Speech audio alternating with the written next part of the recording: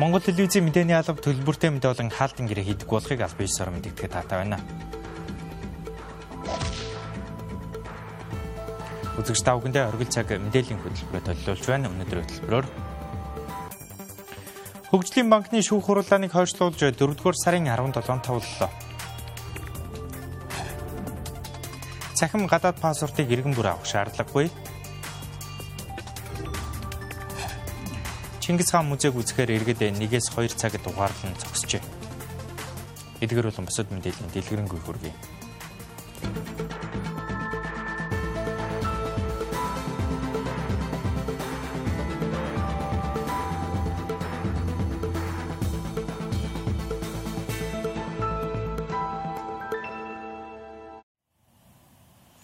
Хөгжлийн банкны гэх хэргийн гимбуруугийн шүүх хуралдаан өнөөдөр боллоо. Гэвч уг хэрэгт холбогдсон 80 шүүгдэгчийн 2 нь гадаадад байгаа. Зарим шүүгдэгч шинээр өмгөөлөгч авч хэрэгтэй танилцах хугацаа шаардлагатай зэрэг хүсэлт гаргасны дагуу шүүх хуралдаан 4-р сарын 17-нд товлогдлоо.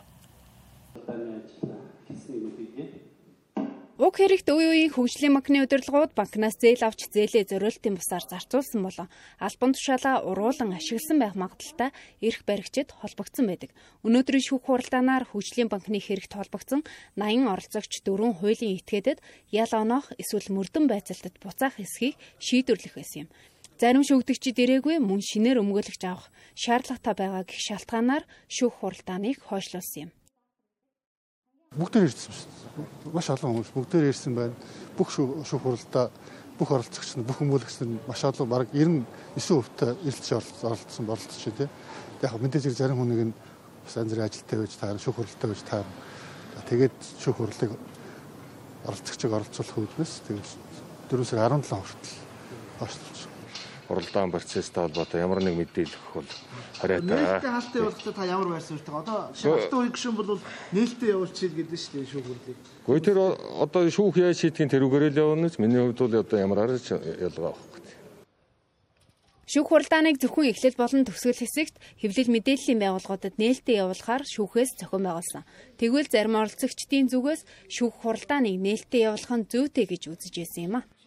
Тэгэхээр энэ нөхдүүд ямар юмд орооцолдоод юу болоод байгаа гэдэг мэдээлэл ерөөсөө ард иргэдэд очихгүй байгаа учраас энийг ерөөсөө заавал ил тод нээлттэй явуулах хэрэгтэй. Манай хэвлэлийнхэн орж ирээ зогсоод бүгд өөрийнхөө сувг, өөрийнхөө боломжоор аль болохоор хүргэх хэрэгтэй. Ард иргэд суугаад хараад энэ Монголын төр гэдэг юм уу Монголын одоо цаашдын үйл ажиллагаанд хэрэг болно шүү дээ.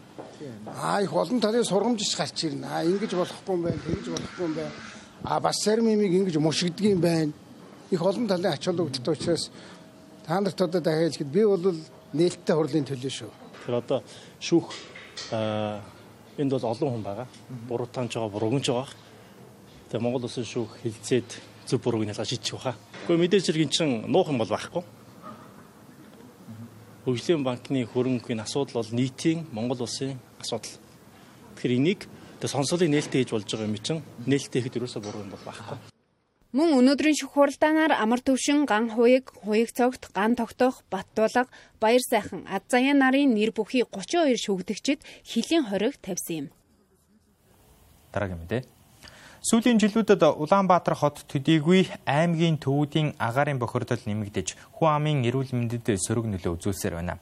Тэгвэл агаарын бохирдлын төвшинг багасгахын тулд Евро 5 ангиллын бензин, дизель түлшний хувь хэмжээг нэмэгдүүлэх, гэр хорооллын айлуурхүүдийг ойрын хугацаанд хийм болон цахилгаан халаалтад шилжүүлэх зэрэг үе шаттай ажлуудыг төлөвлөж байна гэж холбогдох яамдууд танилцууллаа.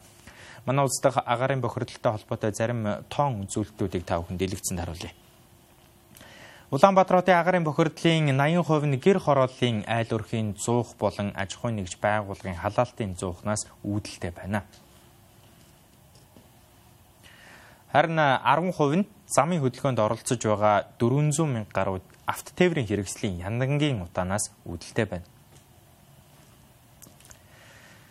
Харин агаарын бохирдлын 5-6% нь дулааны цахилгаан станцууд үлдсэн 4%-ийг замын тоос шороо, ил задгаа хайсан хог хаягдал зэрэг бусад их үүсвэрээс бүрдэж байгаа юм.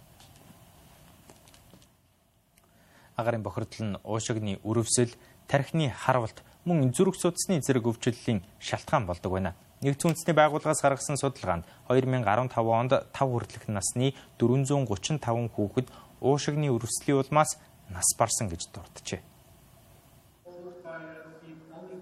Монгол улсын хувьд агаарын бохирдлоо бууруулахын тулд хэд хэдэн арга хэмжээ хэрэгжүүлэхээр төлөвлөж байна. Тухайлбал 2025 он гэхэд цахилгаан автомашины 30% хүргэх талаар албаныхан мэдээллээ. Монгол улсын хэмжээнд 1.2 сая орчим тээврийн хэрэгсэл бүртгэгдэж хөдөлгөөнд оролцож байгаа. Тэгэхээр бид нар бүгд хамт хятад ард улс болоод жишээлбэл цахилгаан машины үйлдвэрлэлээрээ болон хэрэглээгээрээ Америк нэгдсэн улсын өмнө гарсан.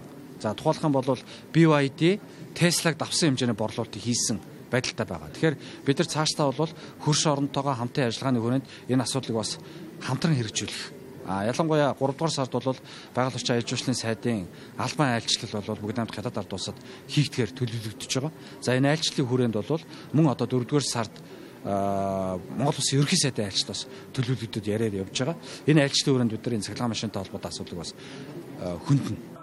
Дэлхийн эрүүл мэндийн байгууллагаас гаргасан судалгаагаар дэлхийд гадаад болон дотоод орчны агаарын бохирдлоос үүдэлтэй зүрх судас амьсгалын замын өвчлөлөөр 7 сая орчим нас оролт жил бүр бүртгэгддэг байна. Тиймээс дэлхийн улс орон бүр агаарын бохирдлын түвшингээ бууруулахын тулд олон арга хэмжээ хэрэгжүүлж байна. Жишээлбэл Казахстан улс 2024 он гэхэд 100% цахилгаан машины хэрэглэн шилжих шийдвэрийг гаргажээ. Европын улс орнуудын хувьд агаарын бохирдолтой тэмцэхийн тулд газрын гүний дулааныг ашиглаж байсан туршлага бий. Монгол улсын хувьд ч энэ арга тохиромжтой байх болов уу гэж бодож байна. Мөн цэвэр эрчим хүчний их усүрийн хэрэглээг нэмэгдүүлэх нь зүйтэй. Түүнээс гадна тээврийн хэрэгсэл агаарын бохирдолд их нөлөөлдөг.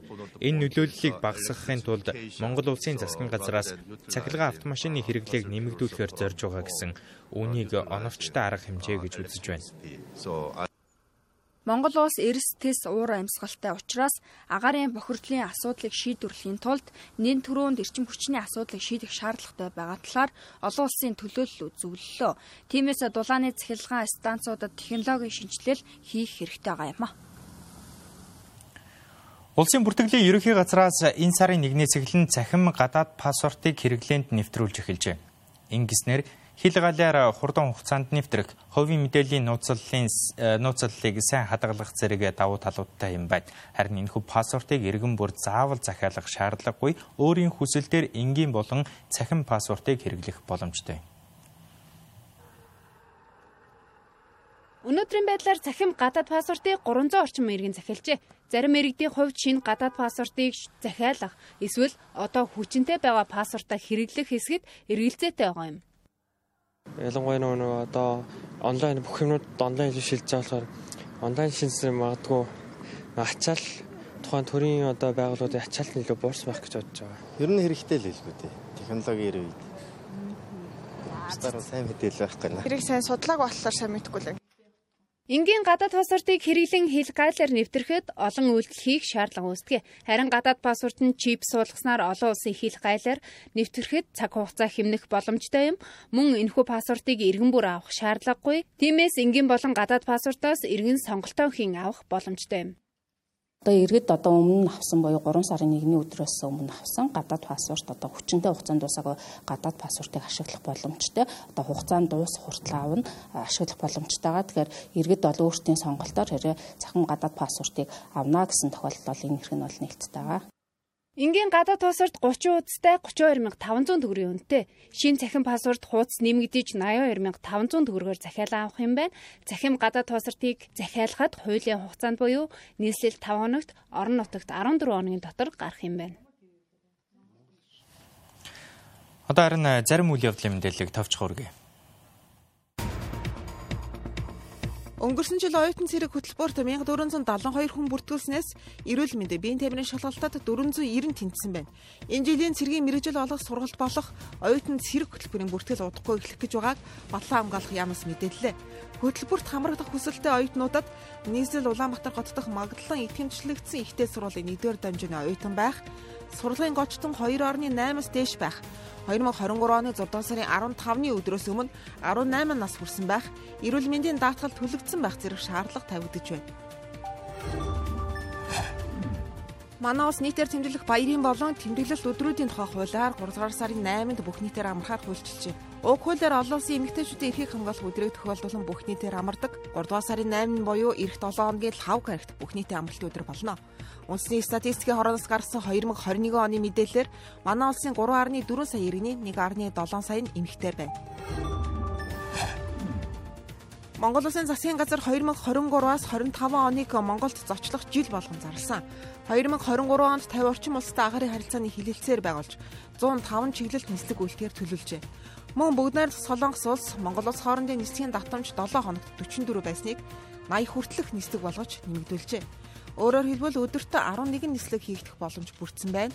Мөн Япон улсын чиглэлд нислэгийн давтамж 7 хоногт 26 байсныг 62 болгож, Тайландын чиглэлд 7 хоногт 10 байсныг 30 болгож, Монгол Туркийн чиглэлд 7 хоногт 6 байсныг 34 болгож, Улаанбаатар чиглэлд 7 хоногт 42 удаа нислэг үйлдэх боломжийг бүрдүүллээ.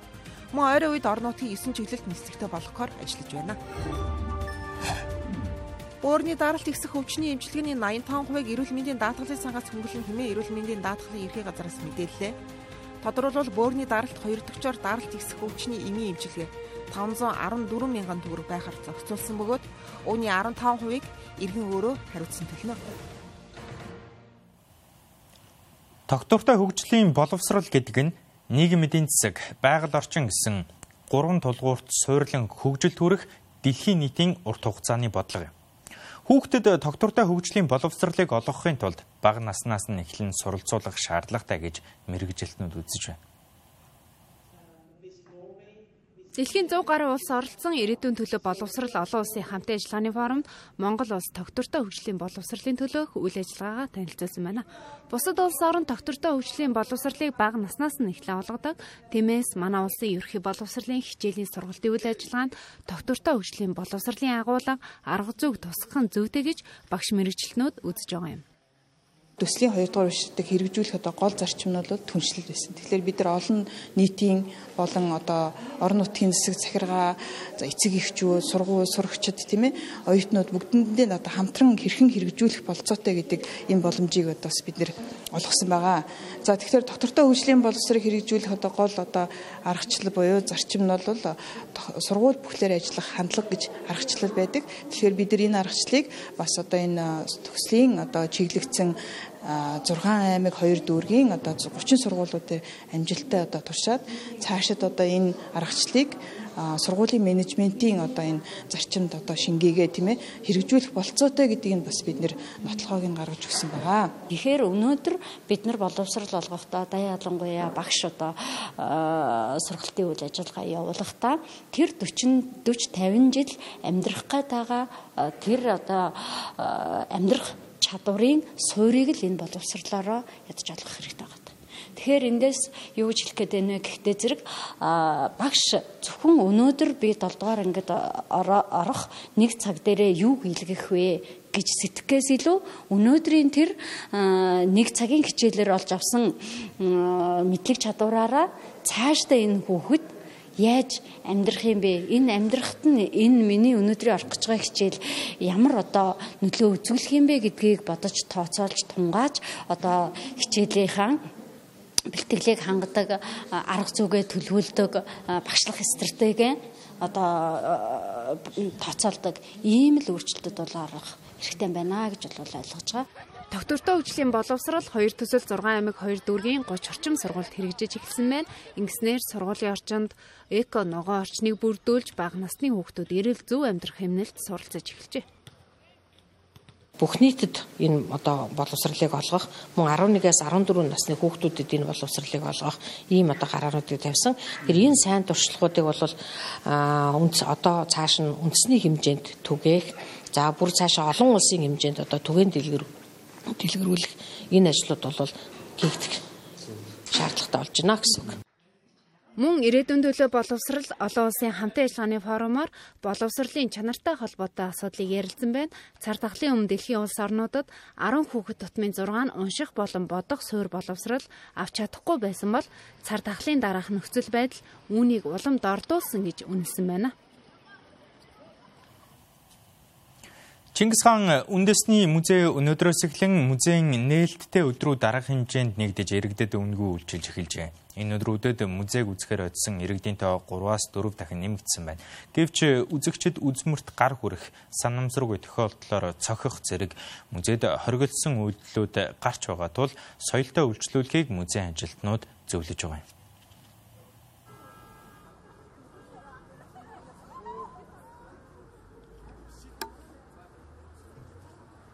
Чингис хаан музей 10 дугаар сарын 11-нд нээлттэй 9 цагаас хойш өдөрт дунджаар 800-аас 1000 хүнд үйлчилж байсан бол 3 дугаар сарын 1 буюу өчигдрөөс эхлэн төрийн болон орон нутгийн өмчөд бүх музей иргэдэд үн төлбөргүй үйлчлүүлэхээр болсноос 3-аас 4 дахин ачаал нь нэмэгджээ.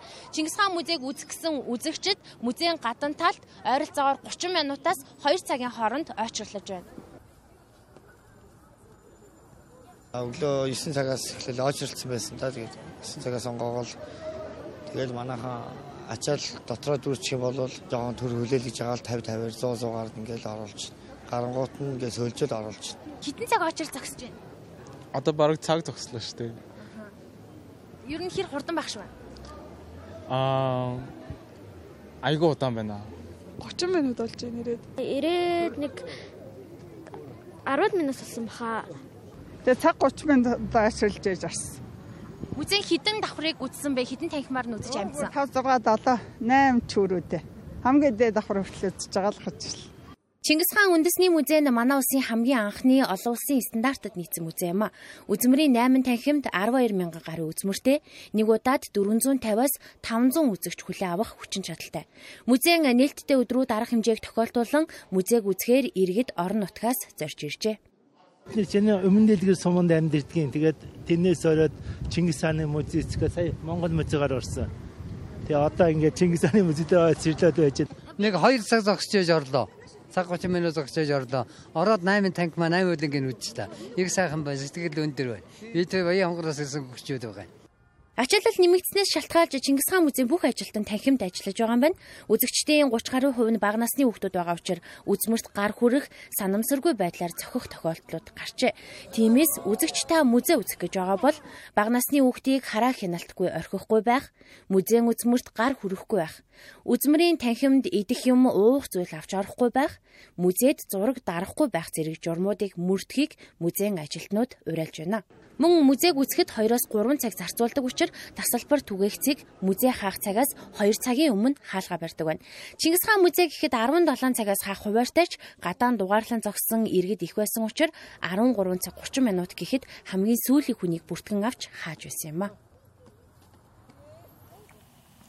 Өнгөрсөн 11-р сард улсын хурал мөнгөн зээлийн үйл ажиллагааг зохицуулах тухай хуулийг баталсан. Уг хуулиар орон нутагт 100 сая төгрөг, нийслэлд 300 сая төгрөг түүнээс дээш хэмжээний хувь нийлүүлсэн хөрөнгөтэй барьцаалан зээлдүүлэх газрууд санхүүгийн зохицуулах хороонд бүртгүүлэхээр зохицуулсан. Мөн Монгол банк болон бусад байгууллагуудын төлөөллийг багтаасан зөвлөлийг байгуулж, тус зөвлөлөөс хүүгийн дээд хязгаарыг тогтоохоор болсон байна. Улсын бүртгэлийн ерөнхий газарт бүртгэлтэй 13,000 гаруй барьцаалан зээлдүүлэх газрууд байдаг байна. Гэвч байнгын үйл ажиллагаатай 1000 орчим барьцаалан зээлдүүлэх газар байгаагаас 800 гаруй нь нийслэлд үйл ажиллагаа явуулж байна. Тэгвэл мөнгөн зээлийн үйл ажиллагаа зохицуулах тухай хуулиар эдгээр барьцаалан зээлдүүлэх газар буюу ломбардыг бүртгэлжүүлэхээр болжээ.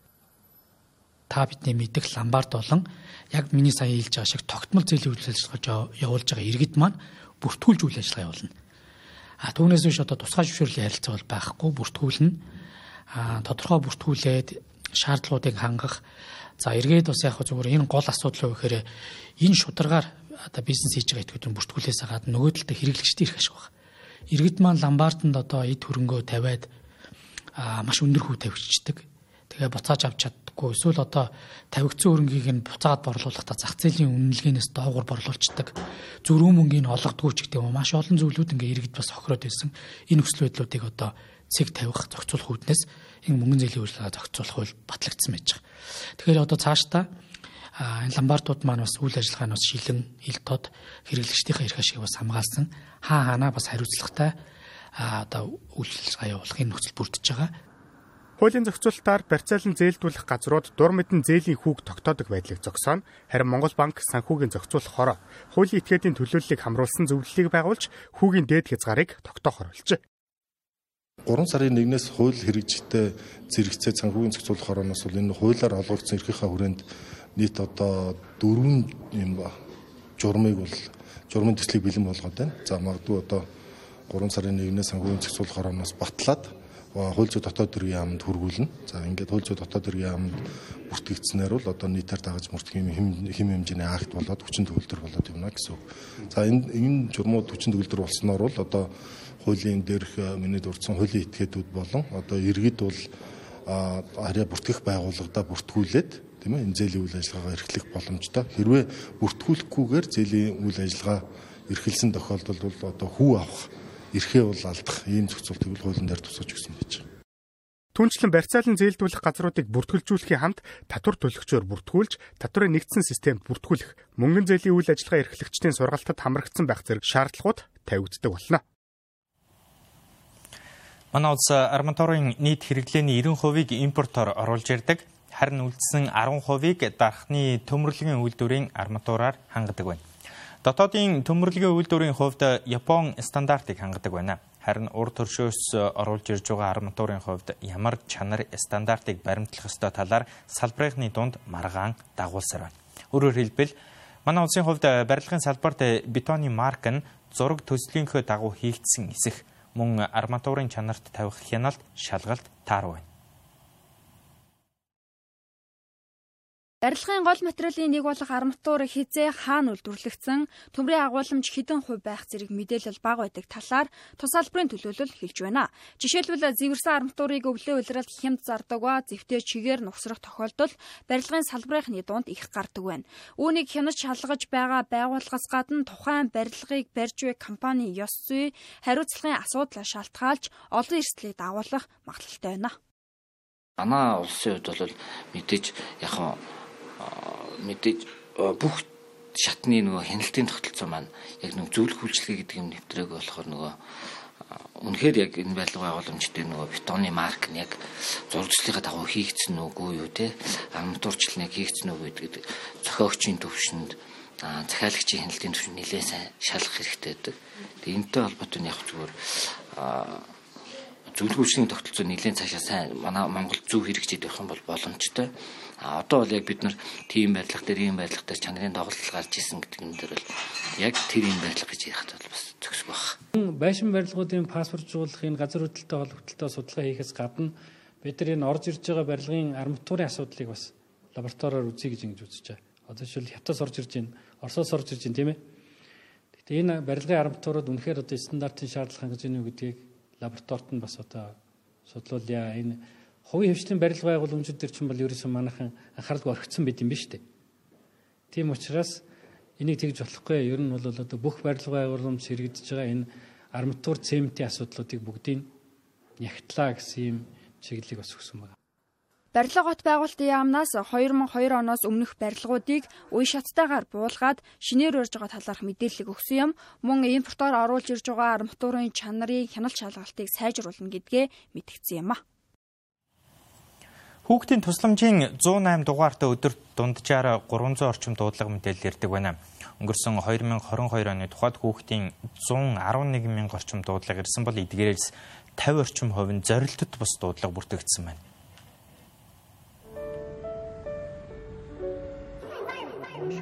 Хүүхдийн хүчирхийллийг 4 бүлэгт хувааж үздэг байна. Үүнд үл хайхрах, бэлгийн, сэтгэл санааны, бие мах бодийн хүчирхийлэл зэрэг багтдаг байна. 108 дугаард ирж байгаа нийт дуудлагын 90 орчим хувь нь архи согтууруулах ундаанаас шалтгаалсан хүчирхийлэл байдаг байна. Тус төвөөс хүчирхийллийн шалтгааныг олж тогтоон эрсдлийн үнэлгээ хийж хамтарсан баг гарган шаардлагатай тусламж үйлчилгээг үзүүлэх залттай байдаг байна. Дуудлага мэдээллийн бас томоохон байр эзэлтэн нь бол зөвлөгөө хүссэн гэж байгаа. За энэ дотор бол сэтгэл зүйн зөвлөгөө мэдээлэл хүсдэг. За үе тэнгийнхний ерхэл одоо нөхрөлтэй холбоотой мэдээлэл хүсдэг. За эцэгтэй харилцааны одоо талаар зөвлөгөө мэдээллийн хүмүүстэй. За дээр нь бол одоо хүүхдийн эрхийн хамгаалах, өөрийн эрхийг хамгаалах, одоо хөгжил оролцоо гэдэг энэ чиглэлүүдээр бол хүссэн мэдээлэл асуудаг. Ийм баг энэ чиглэлээр бол манай операторууд бол зөвлөгөө мэдээлэл бол өгч ингэж ажилтгаа. Гэтэ манай 108 утас бол өөрөө 4 шугамар бол дуудлага мэдээлэл хүлээж авдаг. Жишээ нь бол 3 2 жилийн туршид 4 дахь шугамд нээлттэй байдаг. За мөн шуургай дуудлага мэдээллийн бас шугам байдаг. Ингээд явж байгаа. Тэгэхээр ч бас дуудлага бол алдахгүй байх чиглэлээр бол бид нар ажилладаг. Харин хүүхдүүд хүчирхийлэл үлдэгчээс эмээдэг учраас төдийлөн илт мэдээлж чаддаггүй гэдгээ хэлж байна. Гэр бүлийн хүчирхийлэл төрсөн үедээ. Ер нь ойр таны найзууд чи хэр энэ утсанд ханддаг вэ? Мэдээлэл байдаг болов? Нэг ханддаггүй шүү дээ. Өөртөө хандахыг ч хүсдэггүй. Дээрлэх үлдсэн нөгөө нэг айгаад аажсаа яагаад тэгэл ерөөс залгадаггүй. Ер нь тэгээд хэцүү эсвэл тулгарсан асуудлаа мэдэхгүй бол тэгээд залгахын зөв байх гэж бодсон. Хүүхдийн тусламжийн 108 дугаард ирж байгаа дуудлагыг зорилтод болон зорилтод бос гэж ангилдаг. Зарим тохиолдолд бага насны хүүхдүүд уцаар тоглох, дугаар андуурах зэргээр зорилтод бос дуудлага нэмэгдэх тохиолдол ихээр бүртгэгддэг байна. Зорилт бос дуудлага байна гэдэг юу хэлж байгаа нөхөр зэрэг бол одоо залгаад салгах ч юм уу нэг бол одоо тийм зөвхөн мэдээлэл ч одоо ажиллаж байгаа үедээ шалгах ч гэдэг юм ийм асуудлаар залгадаг. Одоо хүүхдүүд бол өөрөө бол мэдээлэл авах хэрэгтэй байдаг. Энэ хүрээндээ бол үнээр 108 утас ажилтдаг юм уу? Хүнд урж ийн цаана гэдэг талаас шалтгаалаад ингээд дуудлага. Энэ дуудлагыг бид зорилт бос дуудлага гэж авч байгаа. Тэгээ нийтдээ бол дуудлага маань өндөр болж ойролцоогоор 50 орчим оюун зорилтууд бос дуудлага эзэлдэг. За нийт үлдсэн одоо зорилтод дуудлага бол хүүхдийн эрх хамгааллын чиглэлээр гэж нэг авч үздэг. Дараа нь бол зөвлөгөө мэдээлэл хүссэн дуудлага мэдээлэл гэж бас ангилдаг. За хүүхдийн эрх хамгааллын чиглэлээр бол нийтдээ бол 16300 орчим дуудлага бол өнгөрсөн 2022 онд ирсэн байна. Хүчирхийлэлтэй холбоотой дуудлага мэдээллийн 70 орчим хувь нь нийслэлд бүртгэгддэг. Халамжийн мөнгө олгодох үеэр болон дулааны улирал эхэлснээр ахуйн хүрээний архиталт нэмэгдэж тус төвд ирэх дуудлагын ачаалал нэмэгддэг байна. Монгол телевиз та бүхэнд оргил цаг мэдээллийн хөтөлбөрөөр хүргэлээ. Улс төрийн намын эвслээс ангид гаалтын гэрээгүй, аж ахуйн нэгж байгууллагын захиалгагүй төлбөргүй мэдээлэл хүлээн авч үзсэн танд баярлалаа. Оройг сайхан өнгөрүүлээрэй.